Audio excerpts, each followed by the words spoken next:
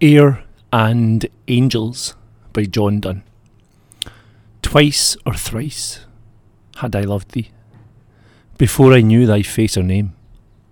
So in a voice, so in a shapeless flame, angels affect us oft, and worshipped be. Still when, to where thou wert, I came, some lovely glorious nothing I did see.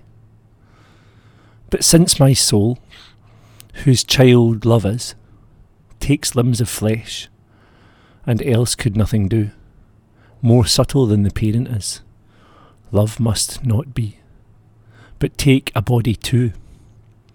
And therefore, what thou wert, and who, I bid love ask.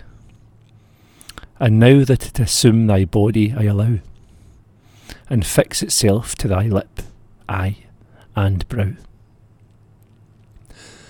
Whilst thus to ballast love I thought, and so more steadily to have gone, with wares which would sink admiration, I saw I had love's pinnace overfraught.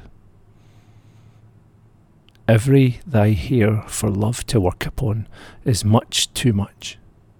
Some fitter must be sought, for, nor in nothing, nor in things extreme and scattering bright, can love inhere.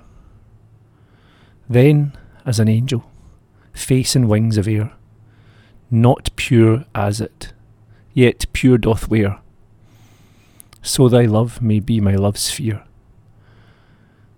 Just such disparity, as is twixt air and angel's purity, twixt women's love and men's will ever be.